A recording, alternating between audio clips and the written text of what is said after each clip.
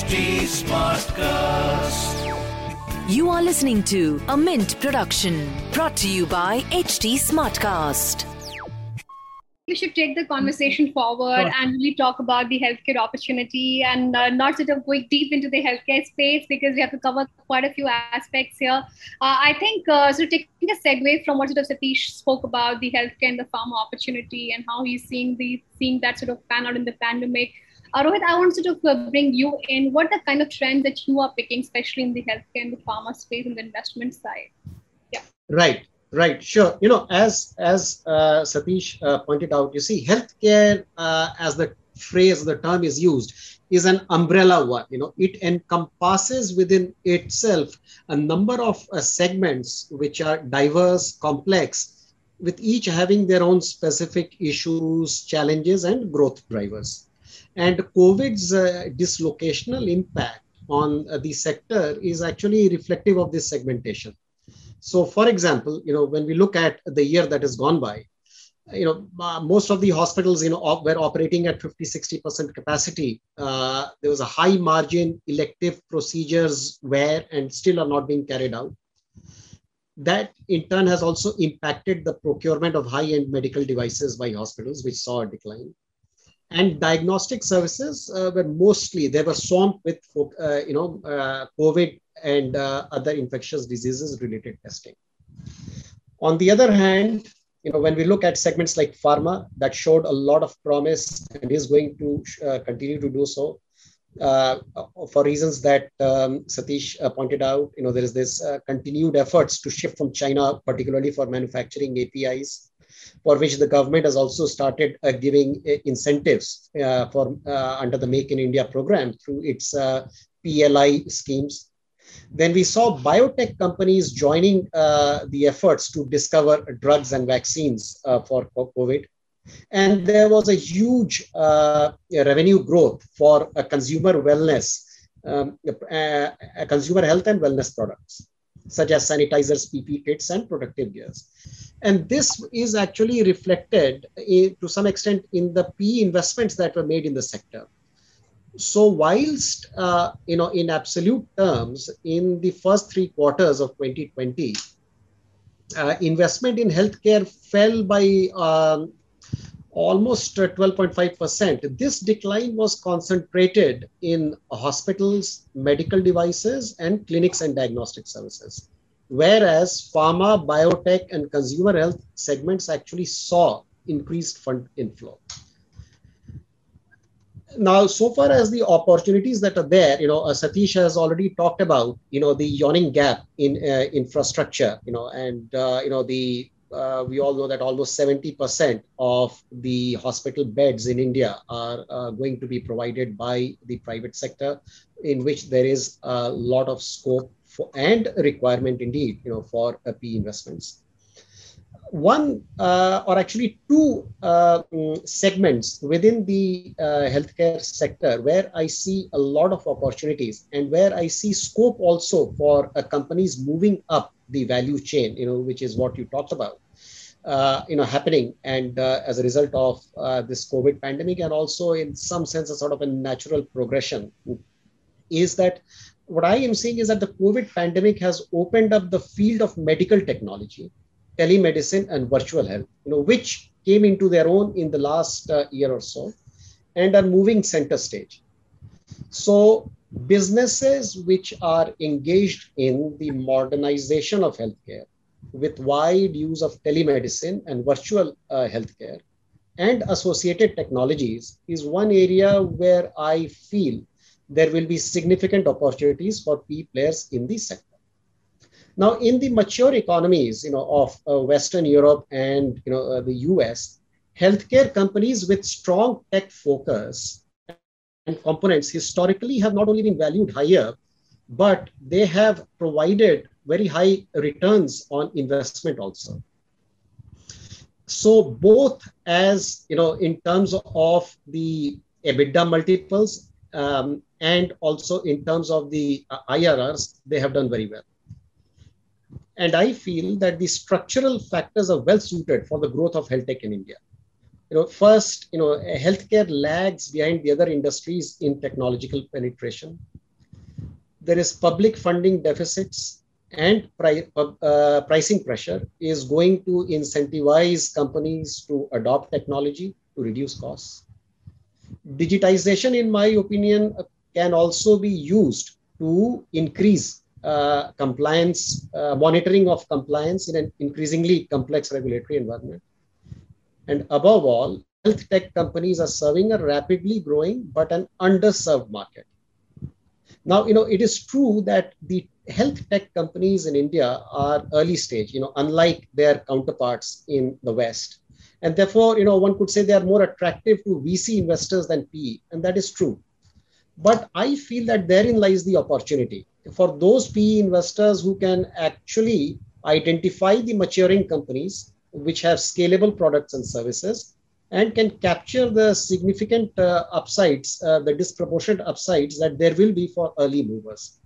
So therefore, actually, those PE players who have strong technology as well as healthcare sector expertise, like Satish's, in my view, are very well, suited and cited to source and evaluate deals and grab this opportunity.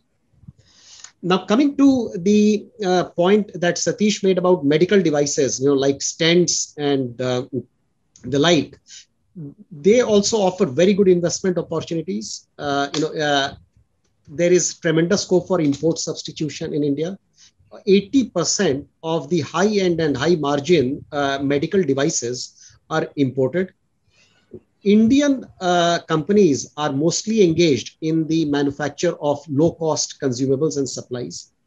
Now, with the frugal, low-cost innovation environment that India affords, I feel that there is a tremendous opportunity. There is a tremendous scope for grabbing that opportunity as well. And mind you, this medical devices segment is different from the healthcare technology segment that I talked about, because healthcare technology finds its applications as a support throughout the healthcare segments, healthcare delivery, hospital administration, pharma and life sciences, and to a large extent in medical devices as well. So I feel that these are the segments within healthcare which afford very good opportunities for nimble companies and investors who have a keen eye for it to move up the value chain. Rohit, thanks for that. I think we spoke quite a bit about the healthcare as an opportunity. We began our conversation about private equities, a vintage year, learnings, portfolio management, investment strategy. Aarthi gave us a broader view on how she looks at the pandemic, deal making across three broad structures. Rohit, you spoke about the fact that what the kind of lessons learned, what the private equity fund managers can draw lessons from the benign days of private equity. I think it's an interesting conversation. We're going deep and deeper into our larger question. I think it's very important to also ask and understand that how really has deal making changed from a legal perspective? How has due diligence changed in the wake of pandemic? I think it's an interesting question to ask that, how have private equity fund managers really been able to establish trust in a synthetic environment? And I think, Aarthi, I wanted to begin that with you maybe, because I remember you sort of referring to this, that, everything apparently is happening over Zoom, right? From your voting to board meetings. So how has this been for you? And then I would definitely want to get Satish's viewpoint on this. Yeah. So it's been challenging, interesting. I've done Zoom calls with close to, 40 people in a single meeting. And I think that's something that we did not envisage even in, the pre-pandemic world, where everyone would need to fly into Bombay, red-eye flights, get there, sit there for 10 hours. And, clients would lock us up, not literally, but it's all, known for. Satish is smiling already. Lock us up in rooms and say, no one's getting out, till the deal is closed. And over the 2-3 days, there's a Stockholm syndrome, and then the deal gets closed. And we've not had those luxuries, right? So deal making has changed because there are 40 people on Zoom. Everyone's negotiating. All positions are open. So it's definitely been a significant lesson for Indians, just because culturally, we all like to speak together. There's like a lot of emotion in deal making. So I think the verbal sort of way of clearly expressing without having to be in the same room, but yet, get everybody on the same page. I think there have all been significant changes. And our associates and some of our younger colleagues have just been zapped at the level at which and the speed at which interactions have happened, because no one wants to be on Zoom for 8 hours. But I think that's been the most significant change. Also with international counsel, also in some transactions, right, across time zones. So we've all really matured, I think, as a legal industry in how you do online deal closures. Then you've also had the whole learning of saying, how do you sign a deal, no touch transactions, because, in the beginning, COVID was all surface transmission. So there's a lot of apprehension about how papers move across cities, places. Do you leave your papers for 3 days and no one touches it because the virus is going to stick to you? There were all sorts of concerns, right, when it began. And now, of course, it's like quite different. And now we're like, there's a pandemic and a Zoom fatigue. So executions are happening closer. Some have ventured to doing, in-person closings. But that's just the fun part. I think from the technical part of how deal making has changed, we're having to place a lot more calls to rep and warranty insurance providers. So before, clients would say that's an unnecessary increase in cost to deal, to pay premium for that insurance. But today, no one's thinking twice. They want to pay that premium because you don't have the flexibility to go and do that due diligence in person. No lawyer is available to go to, we did a deal in Madhya Pradesh, in interior Madhya Pradesh. Nobody could go there, right, between state lockdowns. Otherwise, they would have insisted a JSA goes down to Madhya Pradesh to whatever village, stay there in diligence. But now we were happy that clients could take a rep and warranty insurance and go ahead, split the premium into it. So significantly, insurance has gone up. It's getting absorbed in the cost of doing business. Second is there has been a significant change in valuations. So previously, there's just one line in your agreement that says pre-money valuation is so much or enterprise value is so much. This is your stake, this is my stake, and then you move on to, the legal rights. Now there are 2 or 3 pages to an agreement that is dedicated to valuation. And I'll tell you why or how without boring you too much with the legalese, what we call lockbox mechanisms, to a system of all post-closing adjustments. So you're coming into documentation, what I mentioned, 2 to 3 pages, where we're really saying, what is that post-closing performance-related pricing, right? Which is a contingent price mechanism, which is like an earn-out that is contingent on the target company achieving certain financial metrics or targets during a specified period. Or the investors could say, look, I'm going to defer this payment to you till I see how, your supply chain works out, whether you're actually able to meet, delivery to customers. I mean, how is your P&L really shaping up? So the deferred payment of a portion of purchase price, which is linked to a future contingency. And here there's no end to this future contingency. We're now on the second wave and we don't know where that contingency will actually end. So it required very, liberal, collaboration between 40 unwilling people to write those 2 pages of what that future contingency is and how that valuation will actually get, fructified. Third valuation was also, there's a significant retention or a holdback from the promoter, usually saying we're going to hold this cash back because we're going to give this to you and, it's a pandemic. You might have a change of mind. You might disappear to be an Airtel super singer or whatever. So in which case, you want to hold back that cash. So retention or holding back of cash became a prominent theme to secure, potential indemnity claims that these promoters would have.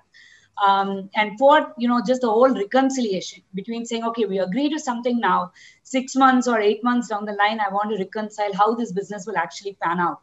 So that whole reconciliation process and how that will actually be conducted during a pandemic, who are these bankers who would come in, who would do this fair valuation, who would do a physical inspection of stock and whatever was needed, how do you do a networking capital adjustment without ever seeing the promoter or his premises?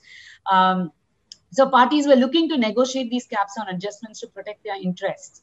So these were, primarily our sort of painful joys during the entire process of writing these documents for these deals. And we didn't see a lot of this in some sectors, which is largely digital and tech, ed tech, online gaming, fintech, all of that. You didn't find these problems. These were more and more hardcore, manufacturing, healthcare, telecom. I leave geo out of it, but a lot of this, really required a lot of negotiations. And just two more points, I'll keep it short, is material adverse change. We are, of course, all in a material adverse change, but how did you define it? It was hotly debated, trying to lessen the ambiguity in how you drafted these clauses. And how would you invoke these clauses also? A force majeure clause. Every common person who is not a lawyer, the most significant term they've learned in the pandemic is force majeure. Everyone's learned what that term means. I agree with that. Right? What it includes, what it excludes, and all of that. So force majeure is hotly debated, and reps and warranties. Now,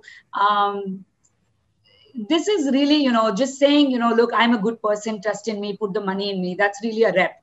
And a warranty is when you say it all in a contract. So these reps and warranties became, again, extensive. They were as big as deal documents itself, running to several hundreds of pages. And only because, nobody knows about business continuity and operations. No one knows about solvency risk. No one knows about financial performance. Of course, we don't have a banker on this call who will say they know all of it, but most of it is from a legal documentation point. We don't know. And how will the material contract, be performed or terminated? Will a government stimulus have an impact on these reps and warranties? And what will be these materiality thresholds, qualifiers for all of these reps and warranties? These were all, really complex subjects that I think the legal community really stretched their brain cells to figure out ways. And I think we're now post a year and 3 months, most of the law firms or lawyers are reasonably comfortable in taking hard calls for clients on what should really be that, Lakshman Rekha we are drawing for them, saying until that point, we are okay to underwrite the risk in the document. Beyond that, we're not going to stand guarantee. So there has been a lot of maturity in the legal market for deal making.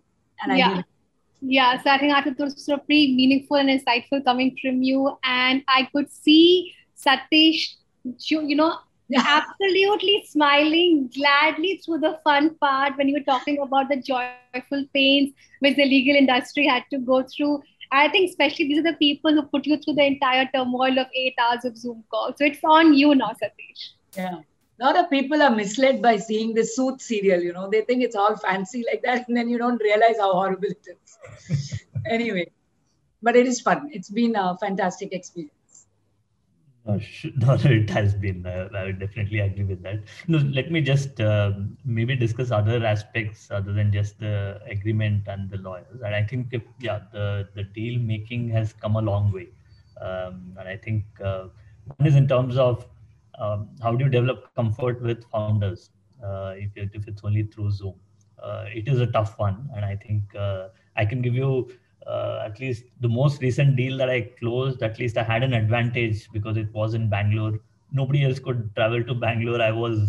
We have an office in Bangalore, others don't, so it was a huge advantage, right? Having said that, I think there have been several other companies which are in my pipeline. I'm trying to build relationship, and it was all started on Zoom. Earlier, it would have been that I would have flown to Ahmedabad, or I would have flown to Hyderabad. Now it's been fairly easy just in terms of setting up a Zoom meeting and having those conversations. What do I miss in that? I think I miss is that Zoom meetings tend to be nicely bookended. You start and you close. But I think when you met physically, there were many other things to it, right?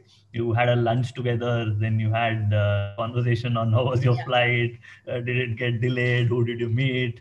I think that is missing. And I think people's calendar are so filled up now that very, very bookended. You get on, talk business, and get out of the call. So Yeah. that is something that I miss. Probably we should set that up. I mean, I'm sure that can be done on Zoom too. So otherwise, I think even the other deal making processes, I think one is the comfort with the founder, but otherwise even others, I think it's shifted nicely. We have had some pharma investments where we had to do an operational diligence or a technical diligence. I think even during the tough times of travel, we have managed to at least one day get someone, but most other things, which otherwise it would have been like a 10-15 day, they sit at the plants, observe many things and have those conversations. But because of the way it is structured, it was a one-day travel plus everything else done remotely. Would before this happened, if you had asked me as a hypothesis, is this something that's possible, I would have said no. But I think necessity is forces all of these to happen, and I think that's turned out well. But for us, because we are sector focused and because we work through companies from even we look at companies for a long time before we actually do the investment. I think what has helped us to a certain extent is some of these companies we have already met once before.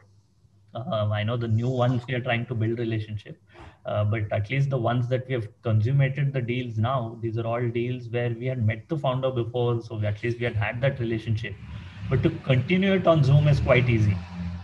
But I agree with Aarthi, if we had to start and finish on Zoom, yeah, it is quite difficult.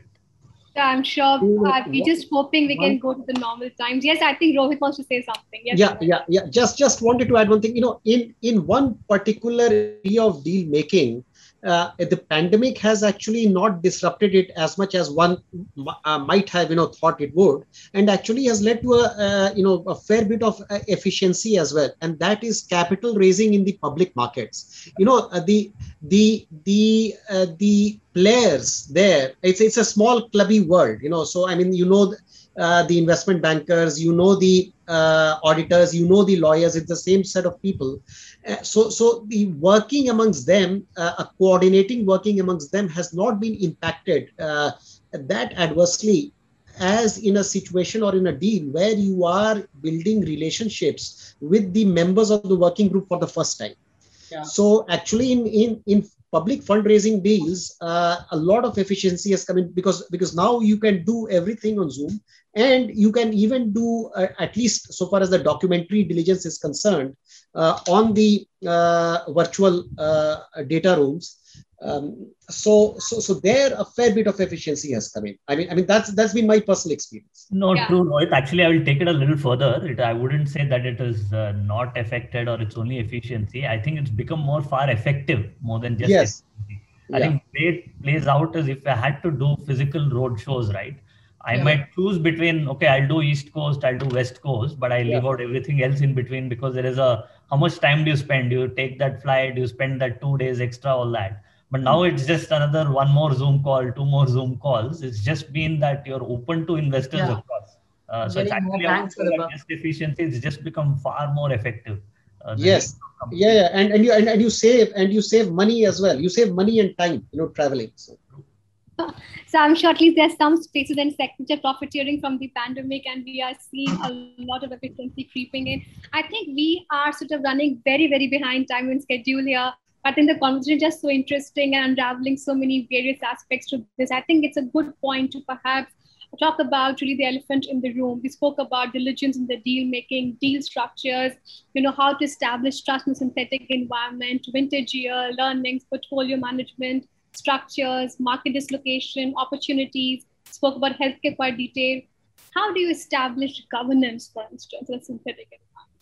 What has this pandemic meant in terms of the communication between the investor and the portfolio company? Have the lines of communication increased significantly? It also applies for the GP-LP relationship also. Have the LPs been more proactive meeting other GPs and perhaps more frequent? That is my first question. I think this entire narrative of the pandemic, as we have been jolted out of a black swan blindness, is also hinging upon the fact that, how concerned we are for the environment. I definitely know that LPs are increasingly pressing in the investment charter that everything definitely need to be centered around ESG. I would sort of like to bring you, Rohit, in first, and then go to Satish on sort of his from a GP perspective, And Rohit, what you are seeing the trends in these two directions from the market at large? No, that's a very, very, a topical issue. You see, ESG might, seem like an esoteric concept, but it is fast moving from being just a normative good practice, value metrics to actually being incorporated in mainstream financial analysis. And it's all part of the evolution of a larger stakeholder capitalism, which is now recognizing that companies owe a duty beyond shareholder value maximization. And in line with this trend, and you talked about the heightened standards imposed by LPs, the fund managers, we are seeing are on their part are assigning greater weightage to ESG parameters, in investment decision making, in managing risk appetite, and above all, as a factor for generating long-term and sustainable returns. And when you look at those companies which they don't control, it has become a handy tool for PE funds to engage with the promoters on a different plane. Indeed, I'll give you anecdotal experience that I have seen at least in two instances where I have advised promoters in investments by PE investors, where the promoters have actually told me to expressly build into the agreements obligations on the part of the PE investors and their nominee directors to help institutionalize the ESG culture in their companies. So this, in some sense, is actually a positive development, and it's a two-way movement that we are seeing, not only on the investor side, but also from the investee companies side. And very importantly, ESG makes for sound economics as well. A case in point, and I was looking at your own data, Mint's data, Shirija, is that the Nifty ESG index has over a 1 to 5 year period as of October last year surpassed the Nifty 50 by almost 200 basis points on a CAGR growth rate. True. So it is a material factor now in the long-term prospect and sustainability of the business. Now, I'm sure Satish will delve deeper into it. I will just quickly touch upon the regulations on the ESG front in India. Historically in India, it only has been the G part of ESG, which is governance, which has had a well-defined and regulated objective standard and criteria. And here I am referring to the provisions on corporate governance in the Companies Act. Now, for the E and the S, that is the environmental and the social norms, Indian companies have not really had their performance tested against any measurable criteria until the passage of the Companies Act 2013, which had and which has a fair bit of provisions on corporate social responsibility and the various rules that are made thereunder. Now, those also have been amended from time to time, and recently there is a movement towards making them directional, towards making them mandatory rather than just being a set of normative standards. Then just last month, at the end of March, SEBI has expanded the scope of business responsibility reporting, which is mandatory for the top 1,000 listed companies, to include sustainability metrics as well. Now it is called the SR report rather than the BRR. It is voluntary for FY22 and mandatory beginning FY23. So this non-financial reporting, in SEBI's own words, lays emphasis on quantifiable metrics across sectors and time periods, and has been made much more granular.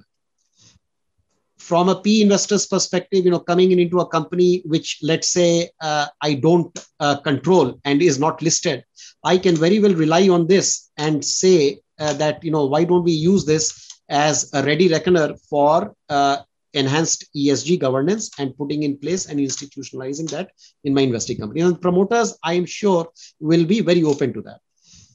So to sum up, I feel that the greater awareness of ESG and its incorporation into the regulatory framework is only going to have a positive impact on the industry. I feel that there is going to be a lesser need for fund managers to make arguable cases with the promoters of their investee companies to adopt ESG standards. And I am also very hopeful that this will lead to greater valuation enhancements of their companies at the time of exits. Now, and I am stressing on the companies where the where a P investor is just a minority investor, because that is where it becomes important because you need to convince your promoter to adopt these standards. Now, where a P investor is actually in control of a company, has done a buyout transaction, there the dynamics are different, because there it is much more easier for the investor to put in place these standards without having the need to argue for both the economic rationale behind it and also the general rationale behind it. So I feel it's a very, very positive development. Thanks for that, Rohit, in terms of, how ESG is coming into mainstream finance and the fact that ESG also makes for good economic sense. I also wanted to bring you in, Satish. What are you seeing from as a GP perspective? How important is the ESG conversation increasingly? One, in your conversation with LPs, and second, in your conversation with potential portfolio companies. Sure. No, very important. I have not too much to add to what Rohit said. He almost covered the entire thing. But just to substantiate a few points here, and I think we as a GP view this very important, in the sense that I think we go far beyond either regulations or valuations, or even in terms of LPs. We, in a sense, that we as a firm decided that we want to be at the cutting edge of this, and mainly coming from giving even valuations. I think we thought that valuation is more an indicator. Just if a company is more sustainable, has the right thinking behind sustainability, we think that there will be just good performers in the market. And when I say market, I mean talking about their consumer product market and the way they function and their longevity of the organization. So for us, we view it even from a philosophy perspective, this is something very important. And to that extent, that even in companies where, even if we are minority, we have had a long relationship with the founder, we don't have too much doubts on the promoters' governance, we still at least play that can we actually evangelize this, make the founder also see the importance of this and adopt this, is something that we are moving towards. To that extent, even to commit ourselves as a firm, because even to say that we as a firm, all of us have to commit to it and we have to take some steps to it, we also became signatories to UNPRI. That itself gives us a framework, in terms of it just gives us a holistic framework to go and have these conversations. Because earlier we used to do quite a bit of this, but it was a lot on EHS and governance coming from the Companies Act and overall true governance. But ESG being from the UNPRI framework is a far, far overall encompassing sort of a framework, helps us also in terms of actually look at all other improvements that we can make and actually have these conversations with founders. I think increasingly all founders also are beginning to recognize this. I think some through regulation, some as they also see in terms of how companies are viewed and how they are revered by few investors, or how they are, how some public market investors feel comfortable with a few companies just because they have good ESG standards. That itself makes it a very aspirable thing for most founders to reach out for. Even if they themselves already haven't done it there. So to that extent, it's a very, very important conversation. It's moving in the right direction. And just to add, Shrija, to the other question that you asked, in this pandemic time, have our conversations outside of just the ESG, how has our conversations panned out? I think it's increased on both counts, both with our founders and also with our LPs. I would see that our interactions have got more, because earlier, even if we waited, let's say, for a monthly meeting to actually physically go and have a conversation on something, I think now to set up individual Zoom meetings and discuss many more things on a more frequent basis, we just see that we are more connected. Maybe all of us at the back of our mind are feeling that maybe we're losing connect because I'm not going and meeting him. Maybe we are all overcompensating that in terms of having many more virtual meetings to compensate for that one good quality physical meeting. So somehow if I have to look back as you asked this question, I think interactions have increased, maybe because it is also more efficient to have these interactions now. And similarly with also LPs, I think because things are changing so much on the ground. Uh, Earlier, it was almost like India has gained victory over COVID, and now we are at the worst end of COVID. So they're also very curious on. We are reading these things, but what's happening on the ground? So they're also extremely curious to speak and understand. So to that extent, even our interactions with the LPs. And when I say uh, earlier, if it had happened only with one partner or one managing partner or another partner who was involved with the LP relationship, now we actually see it's a little more broad based. LPs reach out even to other partners, even to just get a 360-degree in terms of what's happening on the ground. Not so much so with just the firm, but even what's happening on the ground, what's happening on the different sectors. So overall, to answer your question, in this times, I think interactions has increased a lot between the different stakeholders and shareholders. It's much more than what it was before. I think we had a lovely conversation here. I think about 1.5 hours of unraveling various aspects of private equity in the uncertain time and how resiliently it is emerging as an asset class which actually can assist in economic recovery.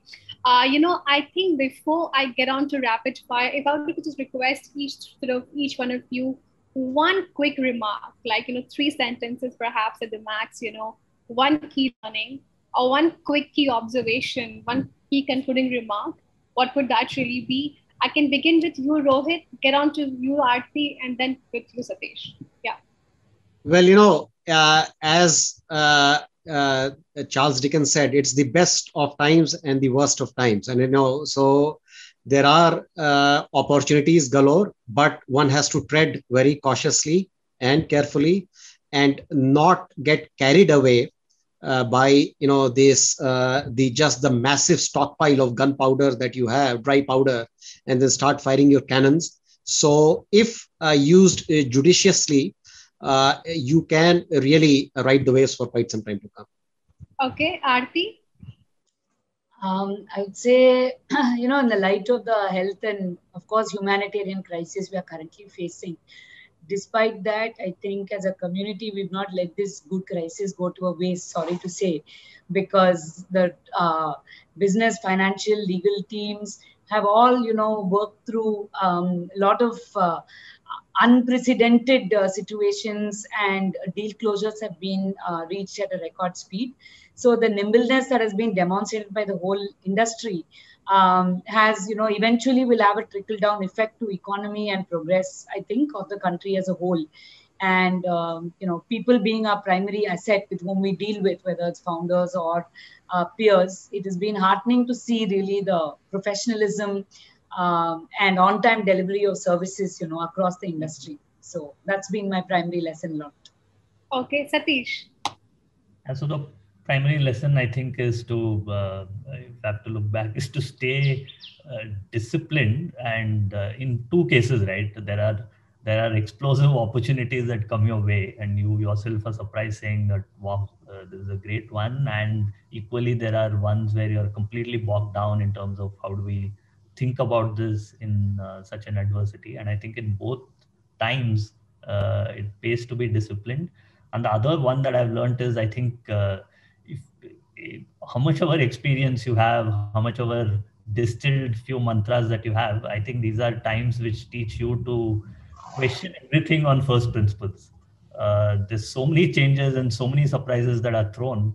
I think this teaches you, saying you can't hold any mantra. Even if you have strong views, hold it lightly. You can question everything on first principles, and everything has to be thought through here. I think that's a biggest learning for me in this very, very uncertain and fast changing 12, 15 months that we have seen. Okay, so first principles thinking for you. For Aarthi, it's about people at the center, and for Rohit, it's really about, not being swayed by the excesses and having a caution here. Now it's time for rapid fire. I begin with you, Satish. If you were to give me a deal which you saw in the recent times and you wish you would have done it. Yeah, probably I'll take not recent times. There is a deal that I keep seeing multiple times and I wish I had done it, was probably Byju's. I've seen it since their maybe series C or whatever, but I've somehow not done it, and I think that's been a miss. So that really is your anti-portfolio. And what are you Netflixing these days?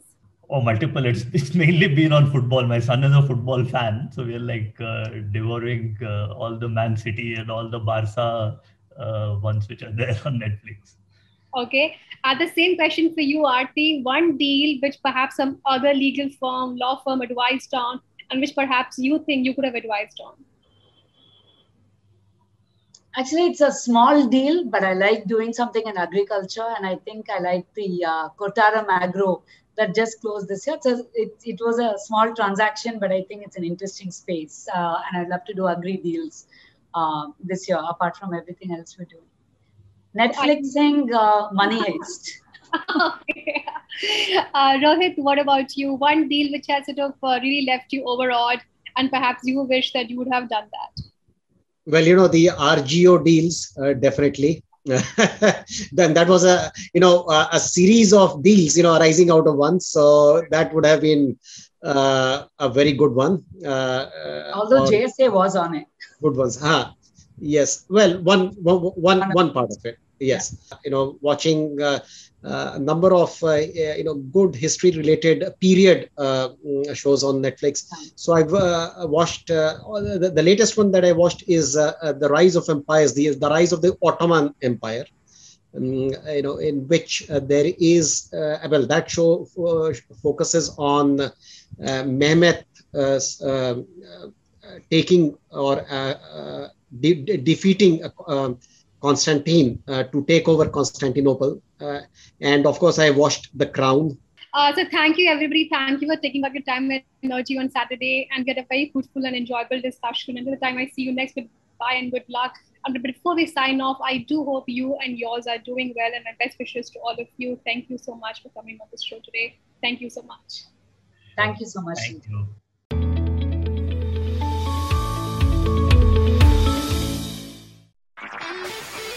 This was a Mint production brought to you by HT Smartcast. HT Smartcast.